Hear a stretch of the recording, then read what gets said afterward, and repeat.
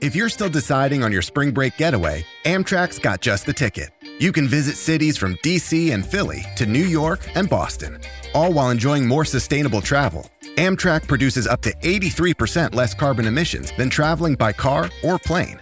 And did we mention the extra legroom and comfy seats? Book early and save at Amtrak.com. Click or tap the banner. Emissions comparisons vary depending on route and locomotive type.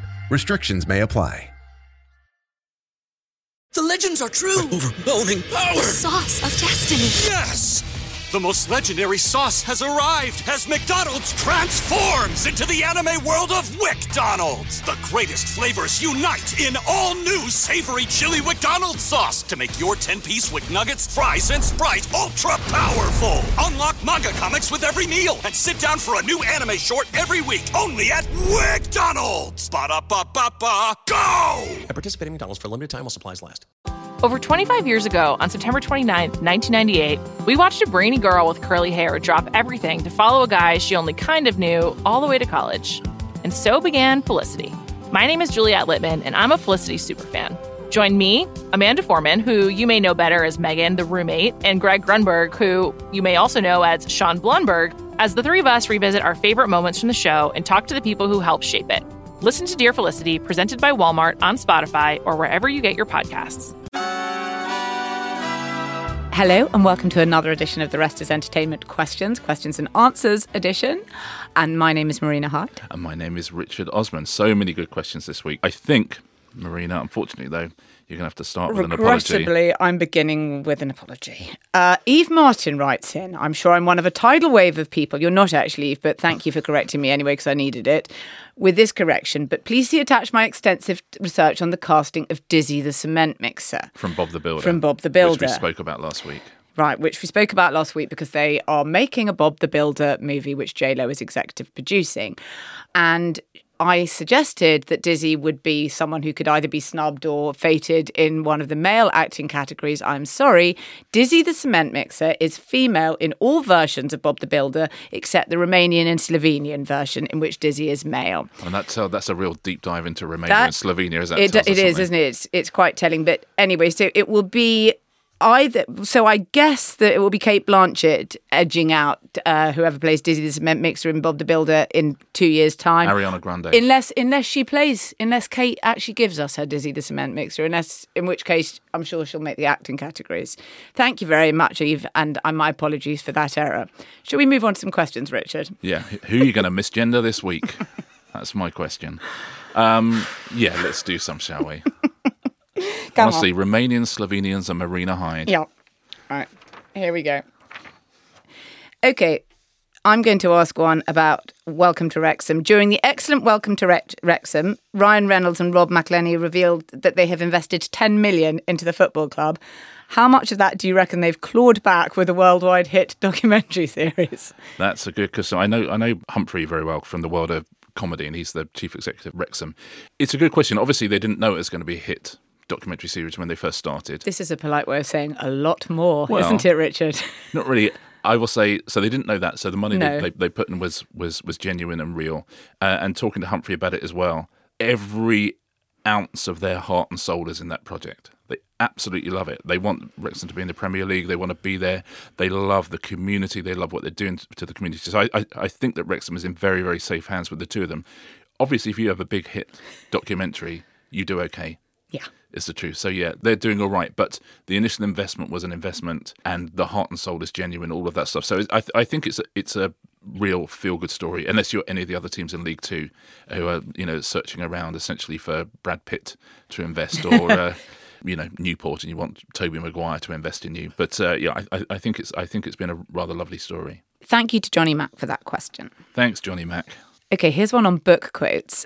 Andy Vickerman says, how do you get chosen as a blurb quote as a fellow author? Do you get paid, or is it reciprocal with agents or publishers? Do you think some authors don't read the books, a bit like I understand the Oscars voters don't always watch all the films? Great question. So blurbs, we call them, and it's an interesting one because if you're a debut author for your first book, the immediate thing is who can we get to blurb for this, and it's not just for people picking it up in your local independent bookshop. It's also for the industry. You write a book and it doesn't come out for 18 months because the first thing they're doing is trying to get people interested in that book. So you'll send it out to lots of different authors and hopefully some of them come back and blurb it for you. So you'll send out a proof copy, essentially. Yes, I get sent huge numbers of them and I always try to do it for as many as possible, but you can't possibly do it for everyone. I always read the ones for which I have provided a quote, yes. Well, that's good. That's good to hear. Sometimes I'm sure people don't. Sometimes you even have pre-proofs. So that's what we did. With Thursday Murder Club, we sent it out to like 100 people. And because I was, I used to go to all the crime festivals and, I made a point of meeting up with people, I knew a few people to send it to. And then some of them come back that, you definitely have to read it. And I think on the first one, we had Ian Rankin and Marion Keyes. And the idea there is, do you like Ian Rankin? Do you like Marion Keyes? Do you like the idea of a crime book, but that has a bit of Marion Keyes sort of art to it? So you try and sort of show what sort of book it might be. You certainly don't get paid. Oh, I've never heard of anyone being paid, have you? No, you definitely... No, you definitely don't get paid. And, I mean, I've got a couple of things to say about this. There are some authors who refuse always and just say, it's just a point of very grand say, I just don't give quotes. I've been asked for a quote for one of those authors' books subsequent to being told that before. Another thing that somebody did to me, this is off topic, but it's not completely off topic. I was asked for a quote on someone's book, which I did not have time to read. And also I knew that I wasn't hugely keen on this person. I was hassled endlessly by the publisher. I wrote an email back saying, I'm terribly sorry, I'm not going to be able to read it. And then I offered some sort of blandishment. I'm not going to give the exact words because you might be able to work out it. Sort of saying, but he certainly makes me think. Meaning, really, what I think about him is he's wrong about absolutely everything. Anyhow, that book, even though I was saying in the email, I can't give a quote because I haven't read it, that quote ended up on the cover. I think that is very shoddy behaviour, and I will certainly not be giving a quote to that publisher again. It is quite shoddy. Sometimes essentially, the rule is anything you say in public can be used. Almost all publishers will ask you, but occasionally, if we said something on this podcast about a book, they could stick that. Yes, absolutely. In fact, they are going to put something that we've said about the Werner Herzog book on the nice. Yes, which is, honoured. But I thought quite the opposite, you see. So I was using a euphemism, which is now on the cover of this book, which I haven't read.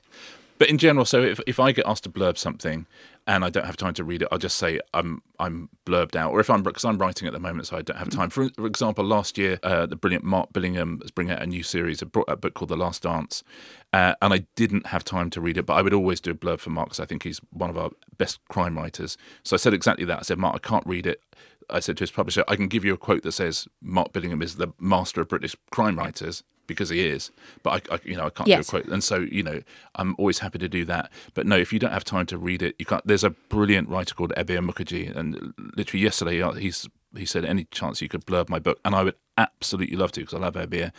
And at the moment I'm thinking, because I'm writing, I'm not quite sure I've got time to do it. So things like that. But by and large, I don't do so much blurbing anymore. But if you're a new writer, it's hard, I think, because if you don't have those contacts and people don't know you, what I would say is blurbs aren't as important as you think. Booksellers are much more important. The thing I'd be doing if I was a new writer and your publishers haven't given you proof copies is just get them to give you bound up copies, take them into the 10 independent bookshops closest to you, take them into local Waterstones.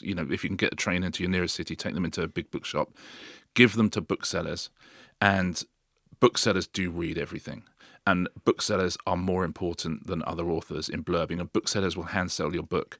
And if someone in Waterstones Leeds loves your book, they will tell people in other Waterstones. So that's a simple lo-fi way of getting people interested in your book. Because behind all of this is you want to sell as many books as you can before the book comes out. That's how the industry works. You'll see every author saying, pre-order the book now, pre-order the book now. And what that is it gives the booksellers an idea, the industry an idea of whether a book has got some traction. And the more pre-orders you get, the more orders you get. And it just, it gives it a bit of momentum. So everyone's in the game of getting pre-orders from you, and especially debut authors. But that's what I would be doing, is binding up my own stuff, or get your publisher to bind up 10 copies, take it into booksellers and get booksellers to read it. And, it only takes one bookseller to actually make a book big. Because a bookseller tells another bookseller tells another bookseller, and booksellers are the greatest people in the industry because they hand sell stuff. They're the ones that make hits all the time. It doesn't matter who you've got on the front cover of your book. So I would say that. But yeah, I've never blurbed when I haven't read a book, other than saying someone's brilliant. I blurbed. So I blurbed. We talked in our first show of the year about a brilliant new book by Johnny Sweet called The Kellerby Code, which I did have time to read because I got sent it just before Christmas. So I've just been sent that, so I can't wait to read it. It's really, really good. And so, I'll blurb that. But by and large, it's, you can get over blurbed. Yes. Is the truth. But no, you don't get paid. God, I wish. I have a question for you, Marina, from Sean Freeman. We were talking about columnist engagement numbers and how you can look up how many people have read your column, and so can the editors and what have you. But before the days when you could look that sort of thing up, Sean asks to what extent this kind of information would have been known or used before the internet, and how did editors work out who was popular, who wasn't popular, what was working in their paper? Oh, my goodness. Well, like much of old newspapers, it was an extremely subjective thing, but it was probably be done on that old-fashioned thing, the post bag, and people whose columns drew a lot of letters, either angry or that was sort of, analog engagement was like that. But it was really, that's how non-exact it was as a science. And I mean, I should think in some ways it's still a lot of subjective judgment because it's still like, and it does, and editors might decide that one person, they need to have a broad church. And so you might have, you might be the person who's fated to be the right-wing columnist in the left-wing newspaper or the other way around. And lots of people might write in and say, I can't stand this person, but they feel like they want a broad church. They want that sort of representation. And if there's a change of government, then suddenly that person becomes much more important because maybe they have a kind of hotline in. But one of the things that I think was really interesting was when newspapers, and The Guardian went very quickly to it, went to comments.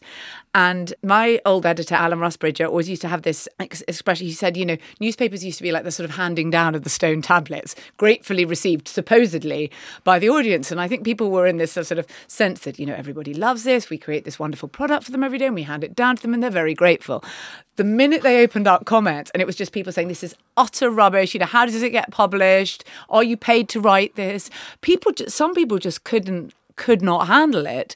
And actually, in some ways, they were sort of technically, I think, being libelled by their own publishers, because if people were writing underneath something sort of libellous, I suppose in the case of The Guardian or whoever is publishing the column, you are technically publishing the column. You are responsible for that output. So that you had to have moderators pulling all this stuff out all the time. That was, I found that sort of thing very funny, really, because you suddenly think, you're not the bee's knees and everyone, and I find that's it. But I can sort of take it and I don't mind. But some people really, really hated it and thought that there was a particular character to, Times commenters or FT commenters or Guardian commenters or whatever it is. And I'm not sure that was the case. I think often internet and online communities sort of descend in the same way. Yeah.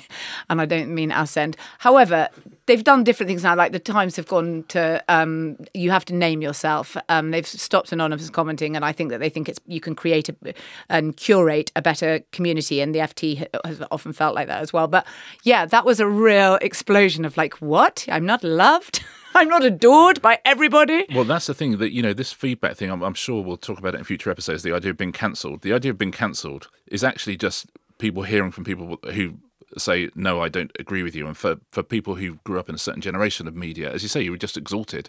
The BBC are not going to send you the letters where people hate you. They're just going to send you the praise.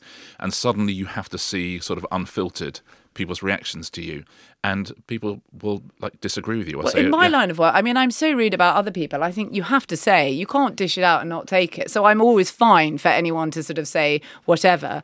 I'm the opposite, by the way. Right. I just constant praise. Yeah. Okay. Is what I like. I'll bear it in mind, Richard. Yeah. Thank you so much. How many comments would you have under one of your regular columns? It's hard to say. It depends how long they leave they now try and shut them off over an hour because moderation became just such a huge part. You can't have limitless moderators and people say, well, why am I not allowed to comment on this? Often you're not allowed to comment for legal reasons. There's a huge number of things you're not allowed to comment on for legal reasons because people will just end up libelling or committing a sort of contempt of court or something beneath the story. But they can only leave them open for a bit on almost everything now, because otherwise you would have to have hundreds and hundreds of moderators working all day on this ridiculous, and it's just not the best use of newspapers. On your stuff, for sure. On my stuff. No, on all sorts of things. And it's just a useless use of resources. Okay, a question on soundtracks from Ben Grogan. As I'm sure you're aware, Sophie Ellis-Bextor's Murder on the Dance Floor and Natasha Bedingfield's Unwritten are both experiencing a significant resurgence in the charts following their appearance in Saltburn and Anyone But You. Given that Murder on the Dance Floor seems to be on track to outperform its original chart run, and considering last year's success of Running Up That Hill, which was obviously in Stranger Things, Kate Bush, I'm left with a potentially interesting question. Do you think record labels will now actively start trying to finance their back catalogue into movies, hoping to make a lot of money from songs that are metaphorically lying around in the warehouse? Well, that's an easy one, Ben. Thank you. And it's not just potentially interesting question, it is. Yes, they do. They always have done. They have done for many years. And there's, a job which is music supervisor, which is essentially somebody who works in between films and TV shows and the record labels and gets, whether it's new artists or stuff from the archive, and puts them on there. We used to have someone at Endemol, Amelia Hartley, who did it for all our shows, and she chose all the music for Peaky Blinders, for example. So all those incredible Nick Cave songs, there's a brilliant Richard Hawley, Bob Dylan cover, but every single song you'd have heard is gone through a music supervisor. So yeah, it's a real job. It's big business for films and TV because they make money for licensing stuff anyway. And as you say, every now and again you get something that's an enormous hit. So yes, a potentially interesting question and an actual answer. And I think that actually in the era when so much kind of movie, particularly, they're going for things that can be made later in order for them to go viral into TikToks and GIFs and what have you, they particularly are looking for those songs because they want them to be kind of spread natively by people who've seen the film and really liked it. But it's a big business and a big industry already. Talking of big business, big industry, shall we go to an advert? Let's do that. Over 25 years ago, on September 29th, 1998, we watched a brainy girl with curly hair drop everything to follow a guy she only kind of knew all the way to college. And so began Felicity. My name is Juliette Littman, and I'm a Felicity superfan. Join me, Amanda Foreman, who you may know better as Megan, the roommate, and Greg Grunberg, who you may also know as Sean Blunberg, as the three of us revisit our favorite moments from the show and talk to the people who helped shape it. Listen to Dear Felicity, presented by Walmart on Spotify or wherever you get your podcasts. Knock that fire down, 19. Copy, Captain. Let's move. ABC Thursdays. Firefighters, we're family. Station 19 is back for its final and hottest season yet. The subject has explosive chemicals. Get down! With fiery romances. You're the love of my life. And Andy is finally in charge. I'm going to be the best damn captain the station has ever seen. Station 19. All new Thursdays, 10/9 Central on ABC and stream on Hulu. This episode is brought to you by Bumble. So, you want to find someone you're compatible with, specifically someone who's ready for a serious connection, totally open to having kids in the future, is a tall, rock-climbing Libra, and loves rom-coms with vegan pizzas on Tuesdays just as much as you do. Bumble knows that you know exactly what's right for you. So whatever it is you're looking for, Bumble's features can help you find it. Date now on Bumble.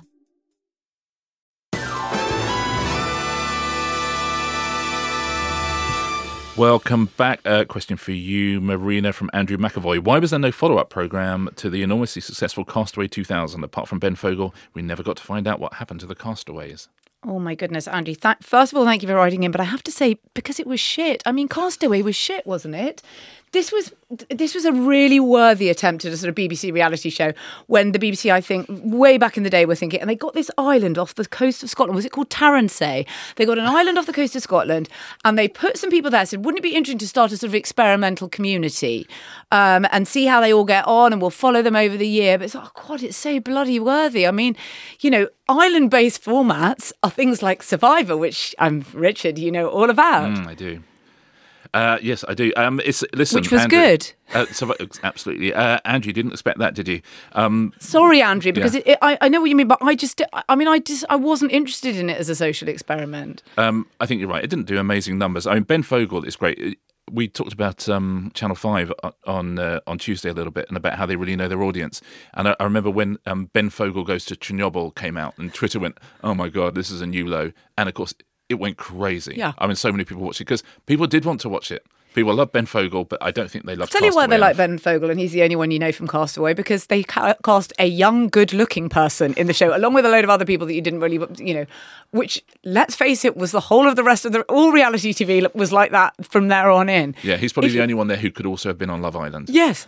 Yeah. If you put younger looking people in, people would watch. So in that sense, yes, yeah. I don't know whatever happened to them, and I don't know what happened to Taron Say. But essentially, instead of making Love Island, they made Island. Yeah.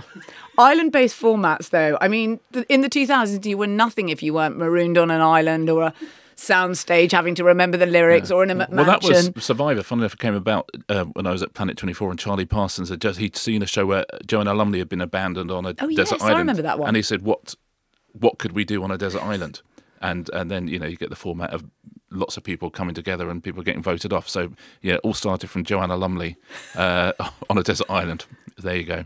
Okay, we've got one from Andrew Coulson, I think not the former News of the World editor. Might be, but... Yeah, we can neither confirm nor deny. Let's assume it is. I wonder what Andy Coulson's got on his mind. I have this year decided to start applying to be a participant on some TV shows. Might be think we can assume. After seeing some friends get on shows like Only Connect and The Chase. What are your tips for how to apply for TV shows? What are producers looking for? And how can you adjust your application to be exactly that? Come on, Richard, this is definitely one for you. It's a good question. What are people looking for? Different quizzes are looking for different things, of course. Only Connect, you just go on and be super clever and know stuff. And if you're socially awkward, doesn't matter at all. In fact, they're delighted to see it. On other shows, you just have to have a thing, really. A lot of times people go on all these shows, they go around the country and they audition people. And one of the things they'll essentially ask you a load of questions and you answer them. And a lot of people's mistake is just going, oh, okay, I've got 20 questions. I'll get all 20 questions right in as fast a time as possible with no personality. And that is not really what people are looking for. They are, of course, on Mastermind and University Challenge and Only Connect. That's what they're looking for. But on a more of an entertainment quiz like The Chase or Pointless or something like that, they want someone who's got a bit of something about them. Now, that isn't you're super bouncy and go, I'm a bit of a character, me. The thing about me is I'm crazy. Don't do that. But have a hinterland, have interests, have hobbies, have an interesting job. It's quite useful. Yeah. Where do you apply? Where are they advertised? Sorry, this is so basic, but almost always on the websites of the BBC for BBC shows, okay. Or after a show you love, it'll have contestant calls when they're looking for contestants, which is usually a couple of times a year. But yeah, just have something about you. If you are 85 years old, for example, you are getting on. Just so you know, it is going to happen that you're going to be on that show. I mean, you'd have to do something really badly wrong not to get on the show, because we already know that people are going to love that. If you've got an interesting job, if you're a firefighter, you're coming on the show. Yep. So it's that really. It's go along, understand they are looking for you to be someone that people will want to watch on television. And it's not like a reality show where you have to be crazy. It's just, is there something about you that people will engage with and that people will like? And don't get all 20 questions right. Don't get 0 questions right would be the other thing. And then also pick carefully the show you want to go on, because if you go on Pointless, you'll have a really, really great day and you'll be on 3 shows and it's a laugh. If you go on The Chase, you might win £100,000. So think about the thing that you want. But by the way, trying to win £100,000 is also terrifying. You will not have a fun day. I mean, you'll be looked after and all that stuff, but it's a tense day. But yeah, go and be yourself, have something about yourself. It's just a little bit of peacocking somewhere. Just something about you that's different to the other people, but don't mistake it for an intelligence test. That's not what people are looking for. Here's a question from AP, a question I'd love to know. Who in the team takes the blame on a TV or radio show where a guest goes completely off on one? I'm thinking of Lawrence Fox, etc., Miriam Margolyes swearing, that sort of thing. Surely people know what they're getting into when these people are booked.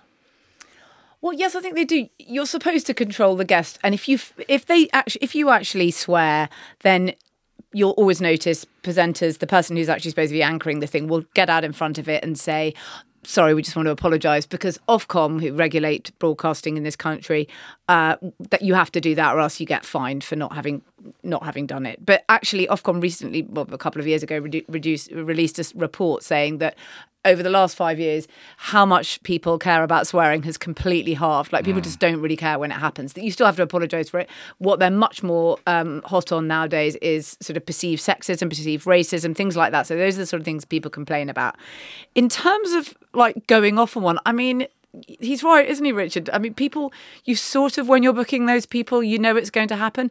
Clearly, someone like Lawrence Fox, when you're on GB News, they're always hoping something that happens, because basically no one watches it, or more people are watching GB News than were before, by the way. But what they're hoping is to have a little clipped viral moment that they can send round, and then that will go viral and everyone will think, oh, you know, exciting things happen on that channel. You can never predict what's going to happen, except you can always predict what's going to happen. Yeah, it's exactly right. You know exactly what you're getting. You know what you're getting with him. It's done completely deliberately. You know, it's sort of what's become the ruination of a lot of political shows, is they are looking for, you know, a sort of spark to go off rather than looking for, you know, and I get it. And the ruination of our politics to a huge extent. Once news coverage became, again, sorry, this is tangential, but once news coverage became something which people sort of cast, almost like they were casting reality TV, like, well, let's get two people who completely disagree on this subject, and then there'll be fireworks and it will cause drama. And, you know, for a 24-hour news channel, it must have seemed more interesting to sort of create pundit TV in that way.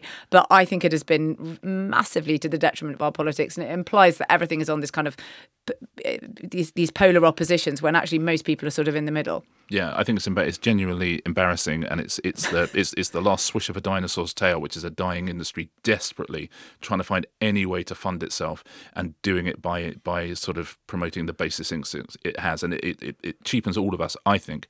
And have we found something you don't think should be sport, and that is the news? I do not think the news should be sport. I think that the news should be led by the sports news, of course, certainly. That goes without saying. And then Foreign Affairs, and then Westminster. But not conducted as a battle royale. That's not a bad idea, actually. Oh, God. Okay. Sophie Rayworth versus, I think that, you know, you do know what you're getting if you book, you know, a TV panel show example would be Johnny Vegas. So with Johnny Vegas, you know, you've got a finely honed TV panel show. You know, if Johnny comes on, your fine honedness is for nothing, because Johnny will be Johnny and, you know, will make it funny in his own way. So you sort of have to ride the wave of Johnny Vegas. If you've got Richard Ayoade on, he's going to question everything about the format. He's going to bring that particular element to it. But yeah, in terms of swearing, it's not an issue on recorded shows, because you can lop the swearing out.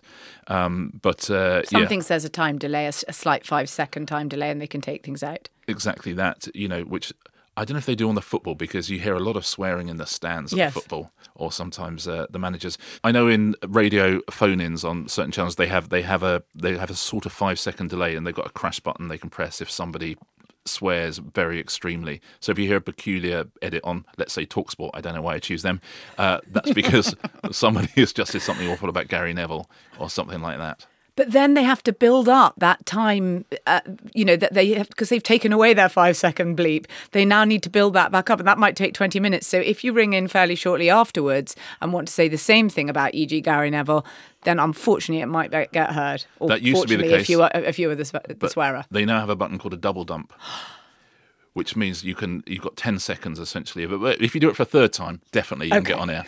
That's get 3 friends together if you've got something you really need to get off your chest, and coordinate it, and you'll probably get it through. We used to do a show years ago. I can't remember what it's called. Isn't that terrible? But we had a comedian called Ross Lee, whose only job was to get on air on phone-in shows, and he got on. He got on This Morning 3 days in a row, just saying absolutely ridiculous things, but live as well. And by the third one, Madeley is so furious that he got done again.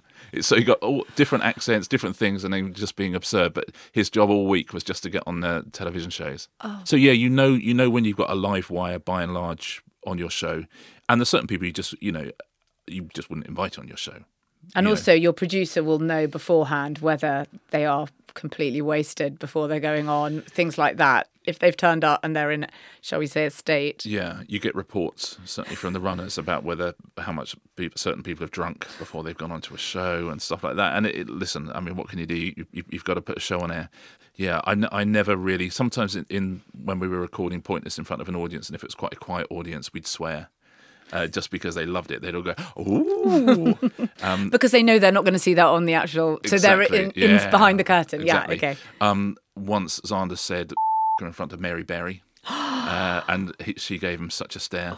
Can we beep out that word, by the way, because that's not my brand. No. I'm not a swearer, but it's Xander's brand. Oh, my goodness. Oh, yeah, but people love the sense that they're seeing the bloopers reel that no one else is going to get. I'll tell you who didn't love that, Mary Berry. No. And poor Xander, who is the nicest man in the world and the politest man in the world. I don't really know why he said it. I just saw a little glint of mischief in his eye before he said, I can't remember what it's about. But you could tell, as a well-brought-up man, he realised that he'd upset Mary Berry. Really overstepped the line. He was, mortified. I could see him writing a note of apology on his podium as we spoke on headed notepaper. One more, Green Rooms, from Sean O'Neill. What memorably bizarre behind-the-scenes celebrity behaviour have you witnessed? Oh, I've got one good one, which is on an episode, I think it was the Jonathan Ross show, and we're all in, it's at the BBC, we're sitting in the green room, there's just 4 writers, and door opens, and the head of the BBC at the time, Alan Yentob, pokes his head around the door, looks around, slightly annoyed, and then goes, if you see Jay-Z, tell him Alan's looking for him. Yeah, that went down well, I can tell you.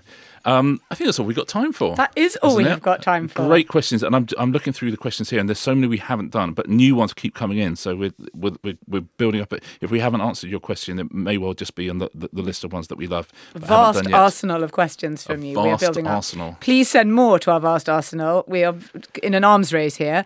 It's therestisentertainment@gmail.com. vastarsenal@btinternet.com. Don't send it to vastarsenal@bt. I wonder if that exists. Probably not. Don't send it to that address. Send it to us. Yeah. Thank you so much for listening. Thank you so much. And by the way, if you're wondering which word I said that was beeped out, it was